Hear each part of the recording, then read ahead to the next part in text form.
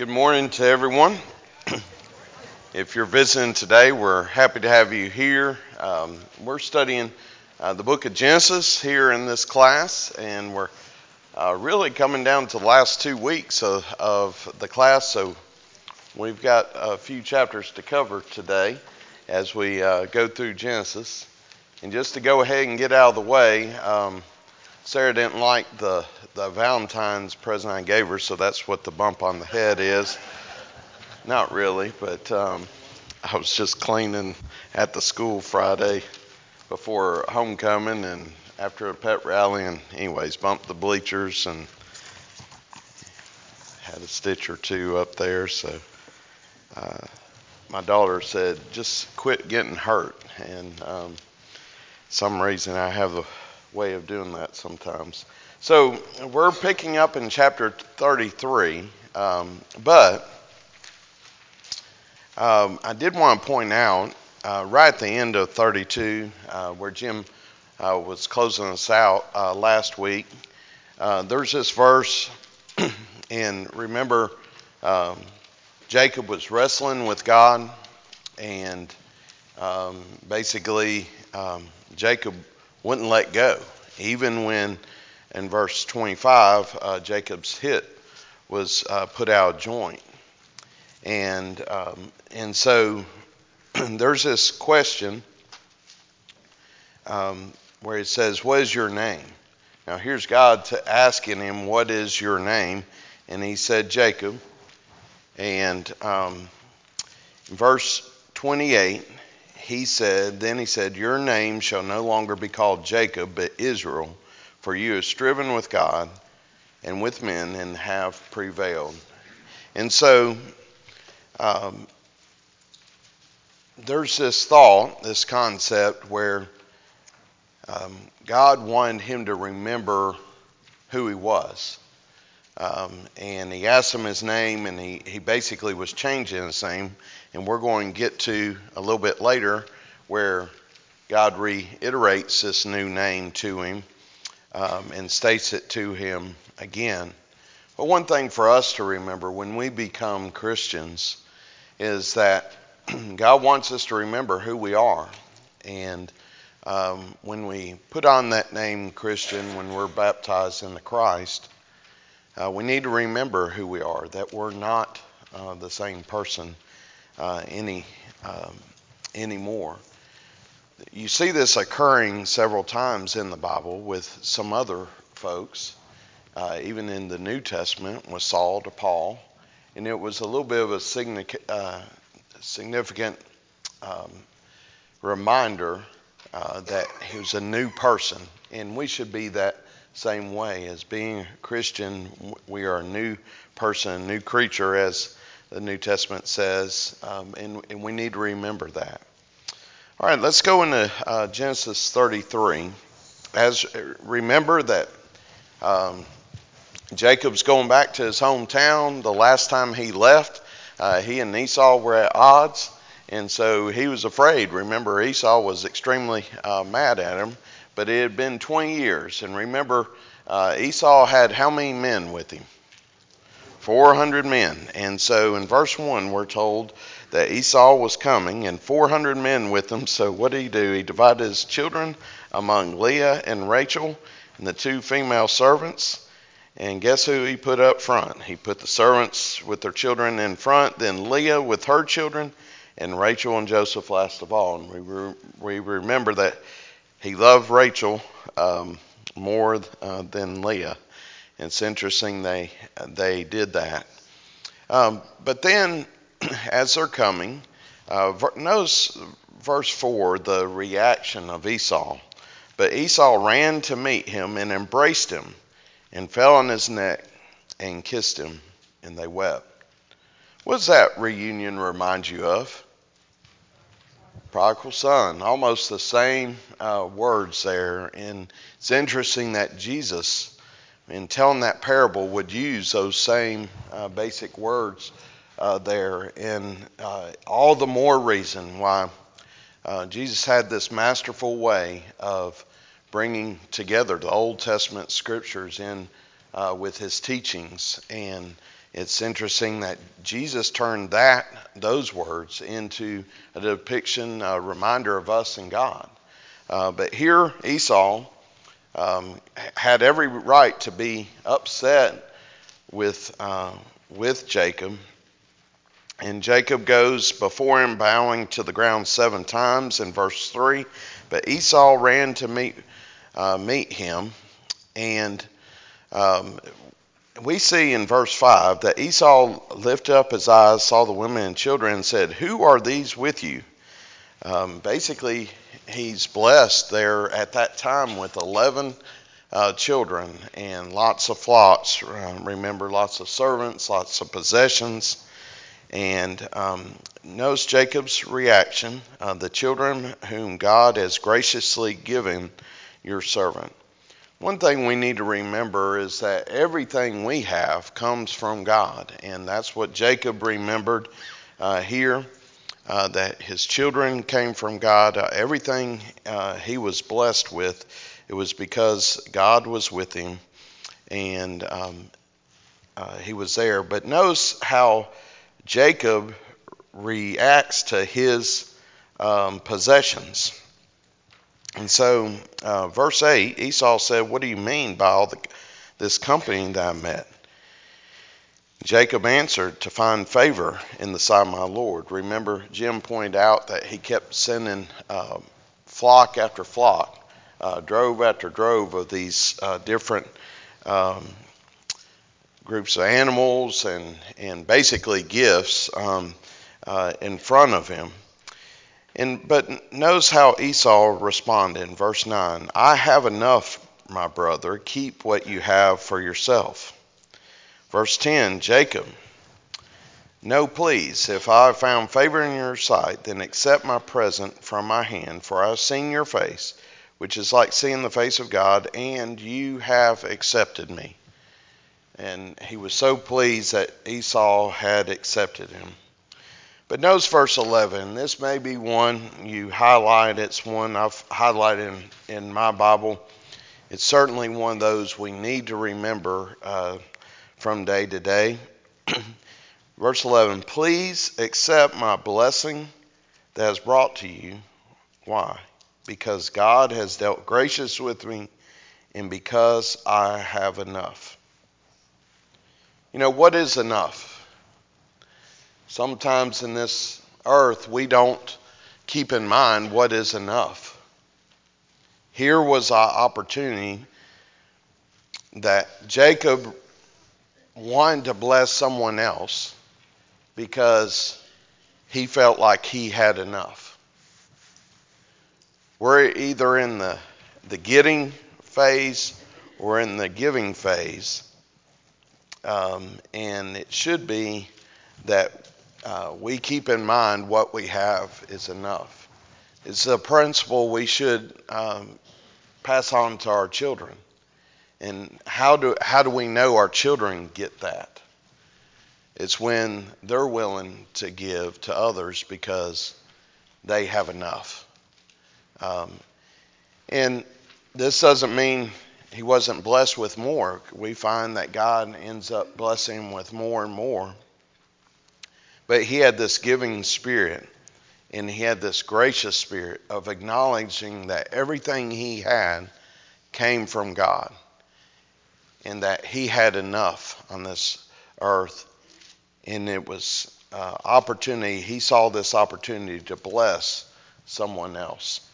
And so we need to keep that in mind. It's one of those I've wrote down to remind myself that when opportunities come our way to bless someone else, that we need to be willing to bless someone else. And Jacob did that at this time. Well, skipping on down, we're going to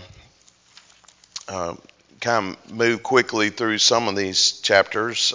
In verse 17, we find that Jacob journeyed to Succoth, and he built himself a house. Pretty big deal. We're never told that Abraham built a house.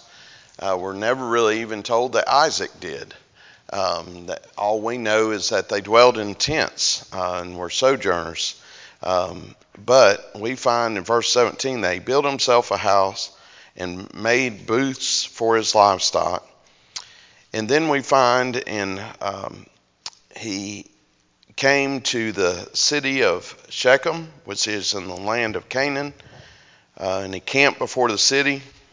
From the sons of Hamor, Shechem's father, he bought for 100 pieces of money the land on which he had pitched his tent. So he bought this piece of property, and one thing to keep in mind is who he bought it from. He bought it from Hamor, the sons of Hamor, Shechem's father. So you have this basically king of this area, Hamor, and he had several sons. We're not necessarily told how many sons, but he had quite a few.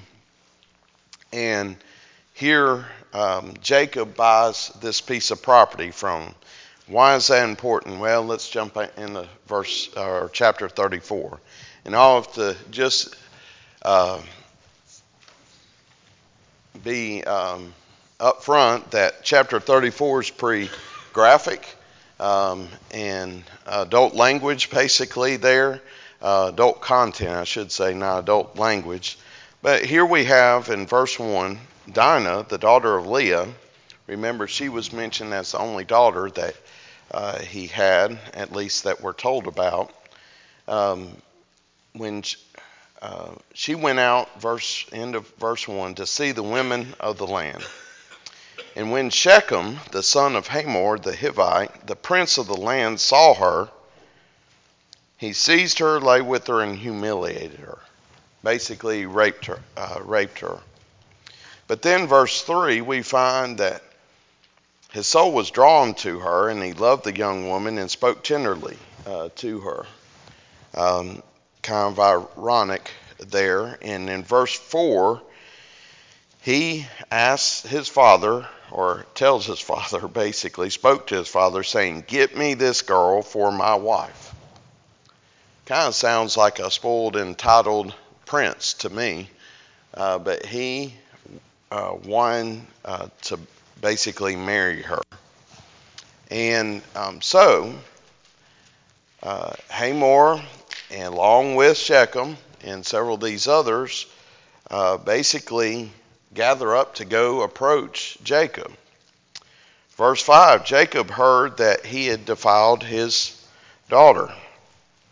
And so, but his sons were in with the livestock in the field, so Jacob held his peace until they came. So here Hamor and Shechem, they come to meet with Jacob. But then we find verse 7, okay, here come the brothers. Brothers of Dinah come in from the field.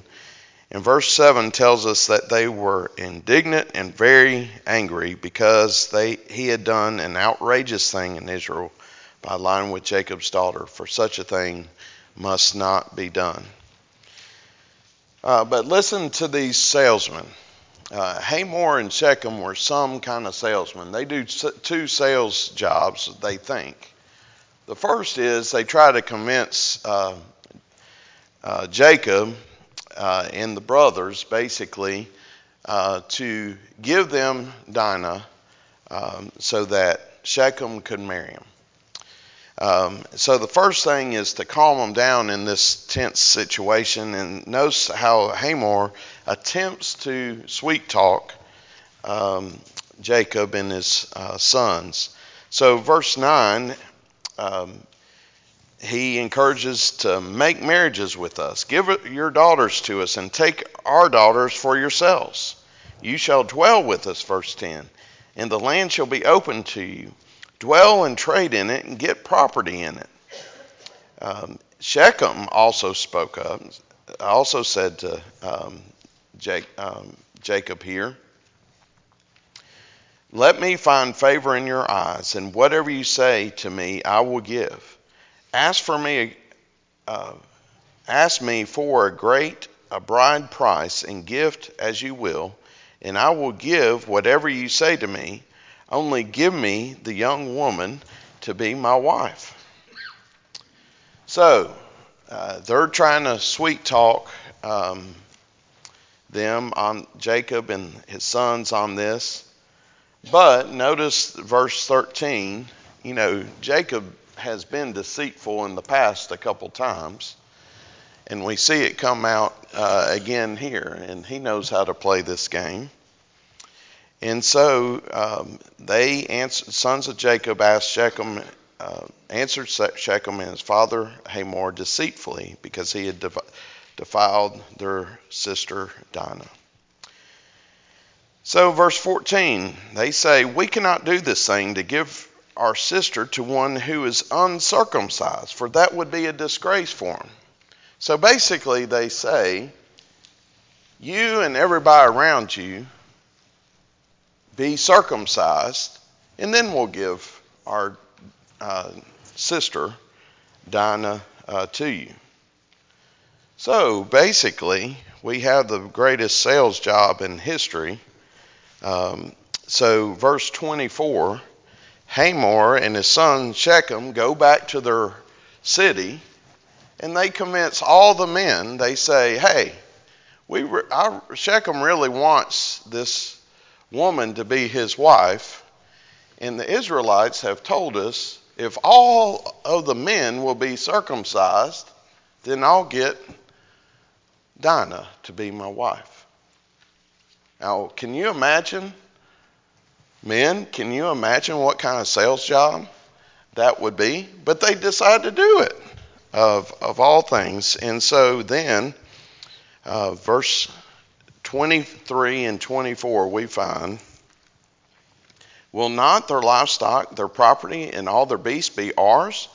Only let us agree with them, and they will dwell with us. And all who went out of the gate listened to Hamor and his son Shechem, and every male was circumcised, all who went out of the gate of the city.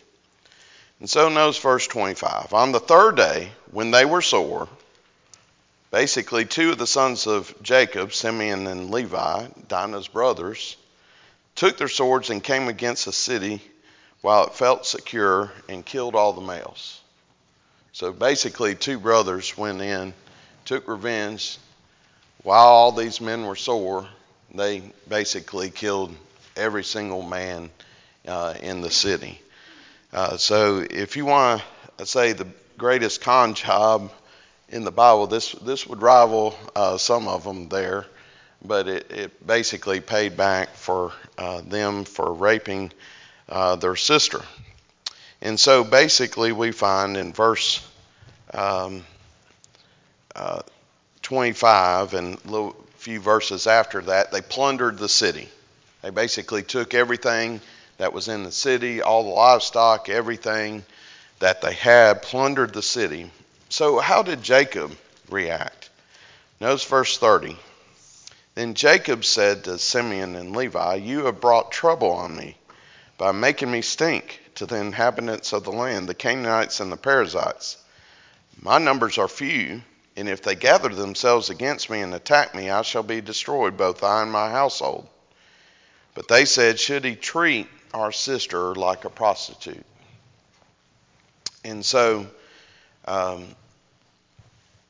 Jacob is a little concerned about the other Canaanites, basically, that they're going to now gather up against them. So that leads us into chapter 35. Any questions on 34? So 35, this is where God renames Jacob, and Rachel and Israel die. In verse 1, God tells Jacob to go to Bethel. And remember, this is where an altar was, had been there before. Verse 2, so Jacob said to his household and all that who were with him, put away the foreign gods that are among you and purify yourselves and change your garments. So Jacob's fearful of the other people in the land. He goes to Bethel, but before he tells everybody in his household, put away these foreign gods, purify yourself. And verse 3 is another one of those key verses if you want to highlight there or underline. he said, "Then let's arise and go up to Bethel, that I may make there an altar to the God," notice this, "who answers me in the day of my distress, and has been with me wherever I have gone." We've seen this with Abraham and with Isaac, and now we see it with Jacob. And Jacob had seen it several times in his life that God was with him. And even though in this tense situation where they basically deceived and slaughtered a whole city of all the males and taken everything they had as revenge, he prays to God, and he tells his people basically that God has answered him in the day of my distress and has been with me wherever I've gone. It's one of those verses that stand out to me, and you might have had tough days in your life. If so, and if you haven't, maybe star this one as being one to look to when you do. God is there for you in your days of distress. He's there in the good times, but he's there in the tough times. And Jacob acknowledges that he has been with him wherever he has gone. And to me, that's key there. And notice how God reacts here. And so, verse 5, "And as they journeyed, a terror from God fell upon the cities that were around them, so that they did not pursue the sons of Jacob."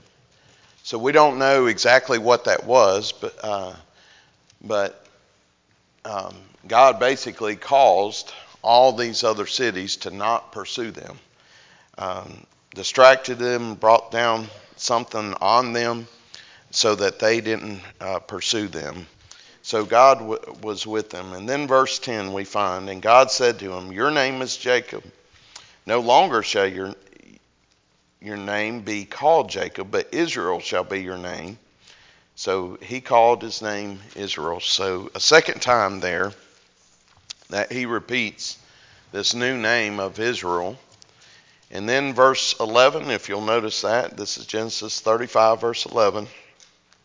"And God said to him, I am God Almighty. Be fruitful and multiply. A nation and a company of nations shall come from you, and kings shall come from your own body.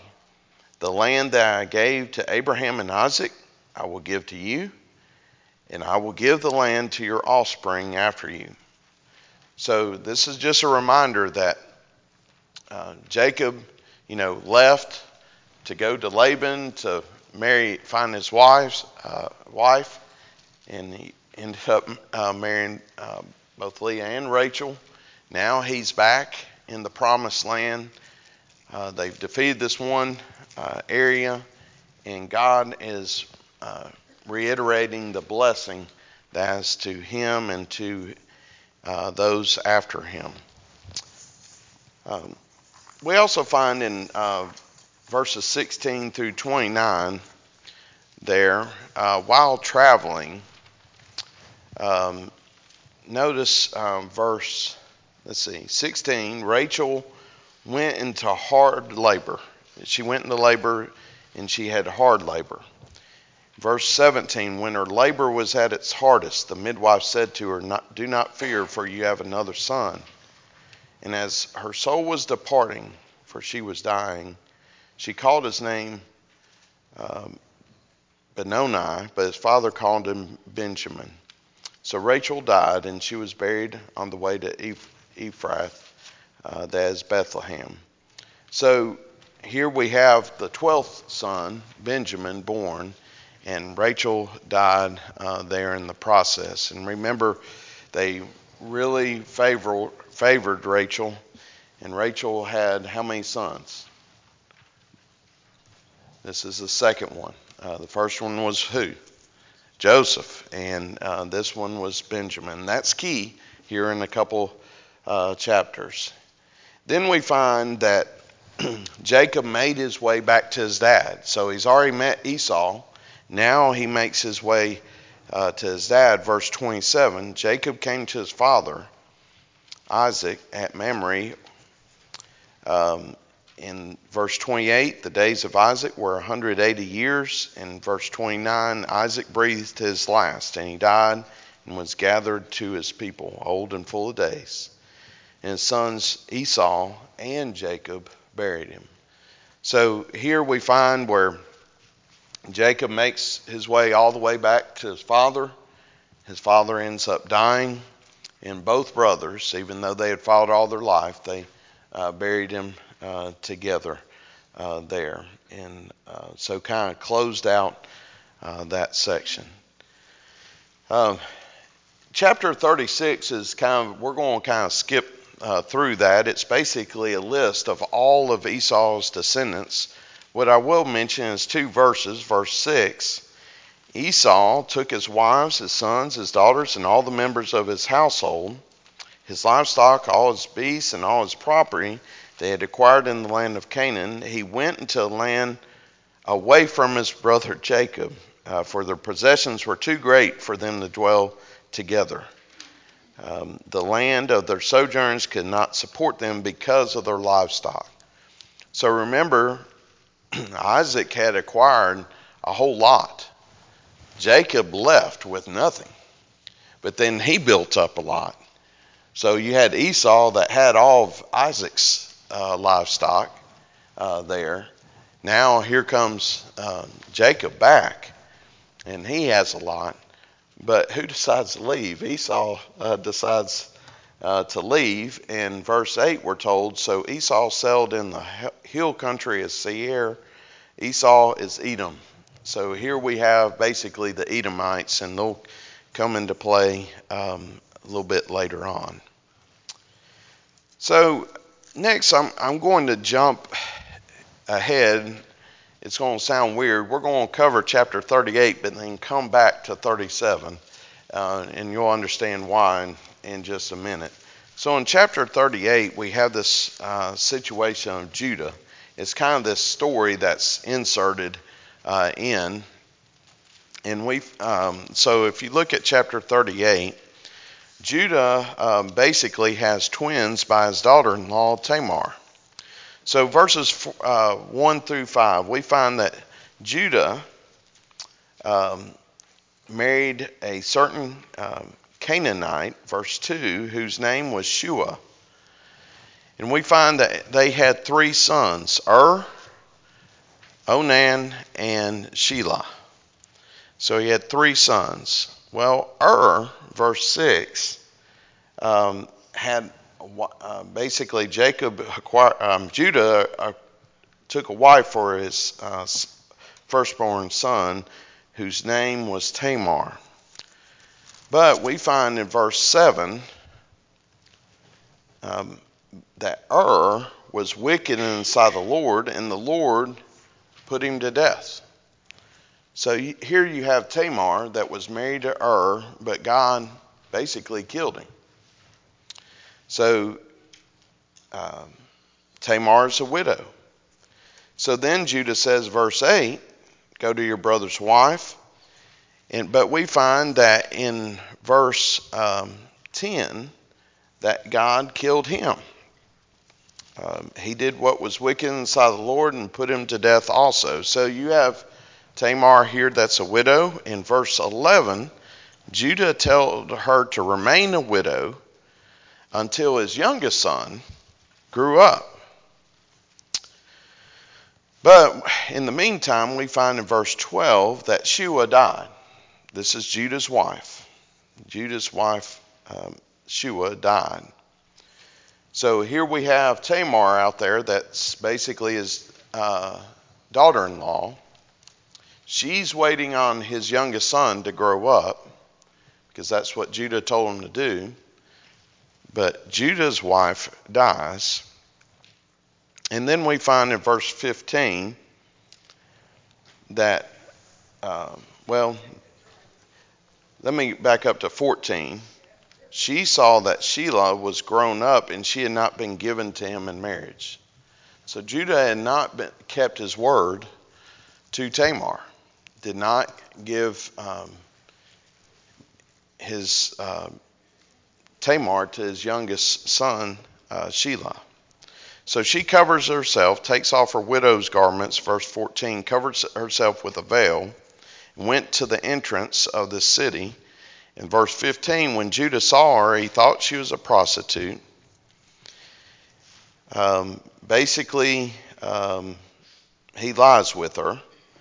And then we find that he promised her a young goat, verse 17, as payment, but he didn't have it with him. And so she said, if you give me a pledge until you send it, verse 18, he gives her, or she asks for his signet, basically a signet ring, his cord, and his staff.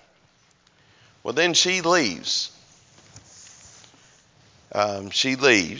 And a little bit later, 3 months later, we find verse 24 that Judah was told that she had been immoral. But then when he comes to her and everybody comes to her to find out what's going on, basically she produces the three things: the signet ring, the cord, and the staff, verse 25. And so Judah realizes what had gone on. And we find verse 27, when the time of her labor came, there were twins in her womb. And we find that their names, in verse 29, were called Perez and Zerah. Now, why does the Bible insert this in there? Do you remember what Perez is? Or Perez who was? What's that?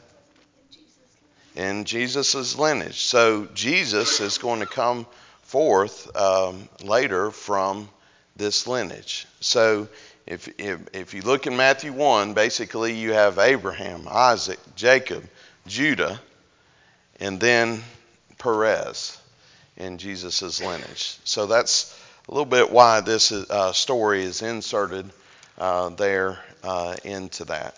So it's interesting that even in Jesus' lineage, there's this situation with Tamar mentioned in there. And so maybe another story for another time, but certainly interesting there. So let's go back to 37. And the reason why I'm going to talk about 37 and 39 together is because we're talking about Joseph here. Any questions on 38 before we kind of move on? I know I'm moving quickly, but we only have 2 weeks left, and so I'm hitting the high points of these chapters. So in chapter 37, we have Joseph. He's the favorite son of Jacob. And we find that Joseph, verse 2, is 17. And he was out with his brothers, and he came back into verse 2, and Joseph brought a bad report of them to their father. So basically he told on the older brothers, on these other brothers, I should say. He told on them. So we find in verse 3 that Israel loved Joseph more than any of the other sons because he was son of his old age, and he made him a robe of many colors. So we know the story where basically Joseph was given this coat of many brothers. Verse 4, when his brothers saw that their father loved him more than all the brothers, they hated him and could not speak peacefully to him. So his brothers despised Joseph, and he didn't like it. So to make things worse, Joseph has a dream, verse 5, told it to his brothers. They hated him even more. And this is the dream. Verse 7, he said, behold, we were binding sheaves in the field, and behold, my sheaf arose and stood upright, and behold, your sheaves gathered round it and bowed down to my sheaf. And then he had another dream, verse 9. Behold, the sun and the moon and 11 stars were bowing down to me. And so he told these two dreams, And they again rebuked him. They said, "What is this dream you have dreamed?" This is in verse 10. "Shall I and your mother and your brothers indeed come to bow ourselves down to the ground before you?" In verse 11, and his brothers were jealous of him, but his father kept that saying in his mind. And so he's gotten his brothers pretty jealous of him and upset. And so verse 11, his brothers went to pasture their father's flock near Shechem. Israel said to Joseph to basically go check on him. And then they see him coming. Verse 18, they saw him from afar. And before he came near to them, they conspired against him to kill him. They said to one another, "Here comes this dreamer." Verse 20, "Come now, let us kill him and throw him into one of the pits. Then we will say a fierce animal has devoured him, and we will see what becomes of his dreams." But when Reuben heard it, verse 21, he rescued him out of their hands, saying, "Let us not take his life." Reuben said to them, "Shed no blood. Throw him into this pit here in the wilderness, but do not lay a hand to him, that he might rescue him out of their hand and to restore him to his father." So when Joseph came to his brothers, they stripped him of his robe, the robe of many colors they wore, and they took him and threw him into the pit. The pit was empty and there was no water in it. So basically Reuben stopped them from killing him, but they still threw him in a pit. And there's no water in there. They sat down to eat, verse 25, and there's this caravan of Ishmaelites. So Judah said to his brothers, "What profit is it if we kill our brother and conceal his blood? Come, let us sell him to the Ishmaelites." Verse 27. "Let not our hand be upon him, for he is our brother, our own flesh." And his brothers listened to him. Verse 28. Then Midianite traders passed by. They drew Joseph up and lifted him out of the pit and sold him to the Ishmaelites for 20 shekels of silver. And so then, verse 31, they took Joseph's robe, slaughtered a goat, dipped the robe in the blood. They showed it to their father, Jacob. And verse 34, he tore his garments, put sackcloth on his head, mourned for his son many days. He refused to be comforted in verse 35. And he said, "No, I shall go down to Sheol to my son mourning." But then we find verse 36 that meanwhile the Midianites had sold Joseph to Potiphar, an officer of Pharaoh, the captain of the guard. So now let's turn over to 39. So the reason why I took out the 38 earlier is because chapter 39 is basically a continuation of 37. That here in chapter 39 we have Joseph in Potiphar's house. So in Potiphar's house, notice verse 2 of chapter 39. The Lord was with Joseph, and he became a successful man, and was in the house of his Egyptian master. Notice verse 3. His master saw that the Lord was with him, and that the Lord caused all they did to succeed in his hands. So here's God blessing Joseph, and everything he touches, Joseph succeeds. And Potiphar sees that. Verse 4, so Joseph saw favor in his sight and attended him. He made him overseer of his house and put him in charge of all that he had. So God is really blessing Joseph. Potiphar sees it, and he ends up putting Joseph over all that he had. And so even though Joseph's away from his family, been sold by his brothers, been sold as a slave, here God is blessing Joseph. Well, then notice verse 6. Joseph was handsome in form and appearance. And after a time, his master's wife cast her eyes on Joseph and said, "Lie with me." So we have here that Potiphar's wife wants Joseph to sleep with him. But he refused and said, verse 8, "Behold, because of me, my master has no concern about anything in his house, and he has put everything that he has in my charge." Verse 9 is one of those key verses if you want to highlight, especially the end of it. "He is not greater in this house than I am, nor has he kept back anything from me except you, because you are his wife. How then can I do this great wickedness and sin against God?" Powerful statement that Joseph made. And what he realized that is if he slept with Potiphar's wife, it wouldn't just harm Potiphar, wouldn't just harm his situation, but he made the statement, "How then can I do this great wickedness and sin against God?" Most of all, he didn't want to sin against God. So Joseph was one that was full of integrity and realized that. But then notice verse 10, she spoke to Joseph day after day. So she kept speaking to him day after day, but he would not listen to her, to lie beside her or to be with her. But then one day, she called him by his garment, verse 12, but he left his garment in her hand and fled and got out of the house. Well, then verses 14 through 19, she makes up a story. And so Potiphar ends up putting him in prison.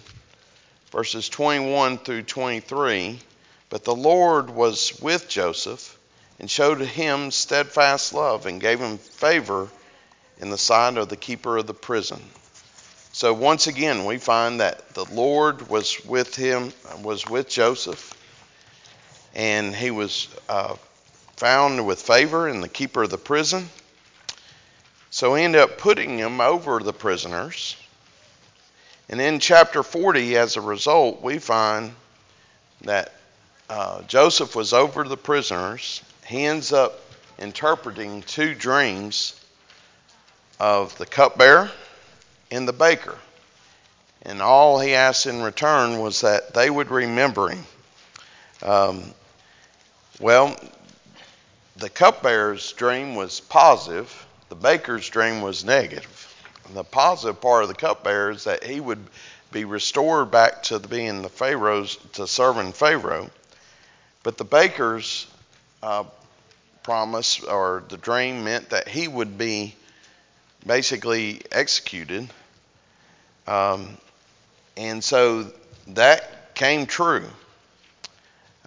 Verse 23 ends chapter 40 there. "But yet the chief cupbearer did not remember Joseph, but forgot him." And so here's Joseph. He's sold by his brothers, but the Lord's with him. He comes to greatness in Potiphar's house, but then the wife comes after him and then makes up a story about he tried to come after her. He's put in prison, so he's down the dumps again. But Lord was with him. He rises to power over all the other prisoners. He interprets some dreams. At the end of chapter 40, we find here that the chief cupbearer did not remember Joseph, but forgot him. So next week we'll see what we can cover. Basically, the end of from 41 on is basically talking about Joseph. The rest of the time talks about Joseph in Egypt and brings us basically to the time where the Israelites are ready to get out of Egypt in Exodus. I appreciate your attention, and hopefully we've picked up a few points that will encourage you this week, mainly to remember that God is always with us. We need to trust in Him. Thank you.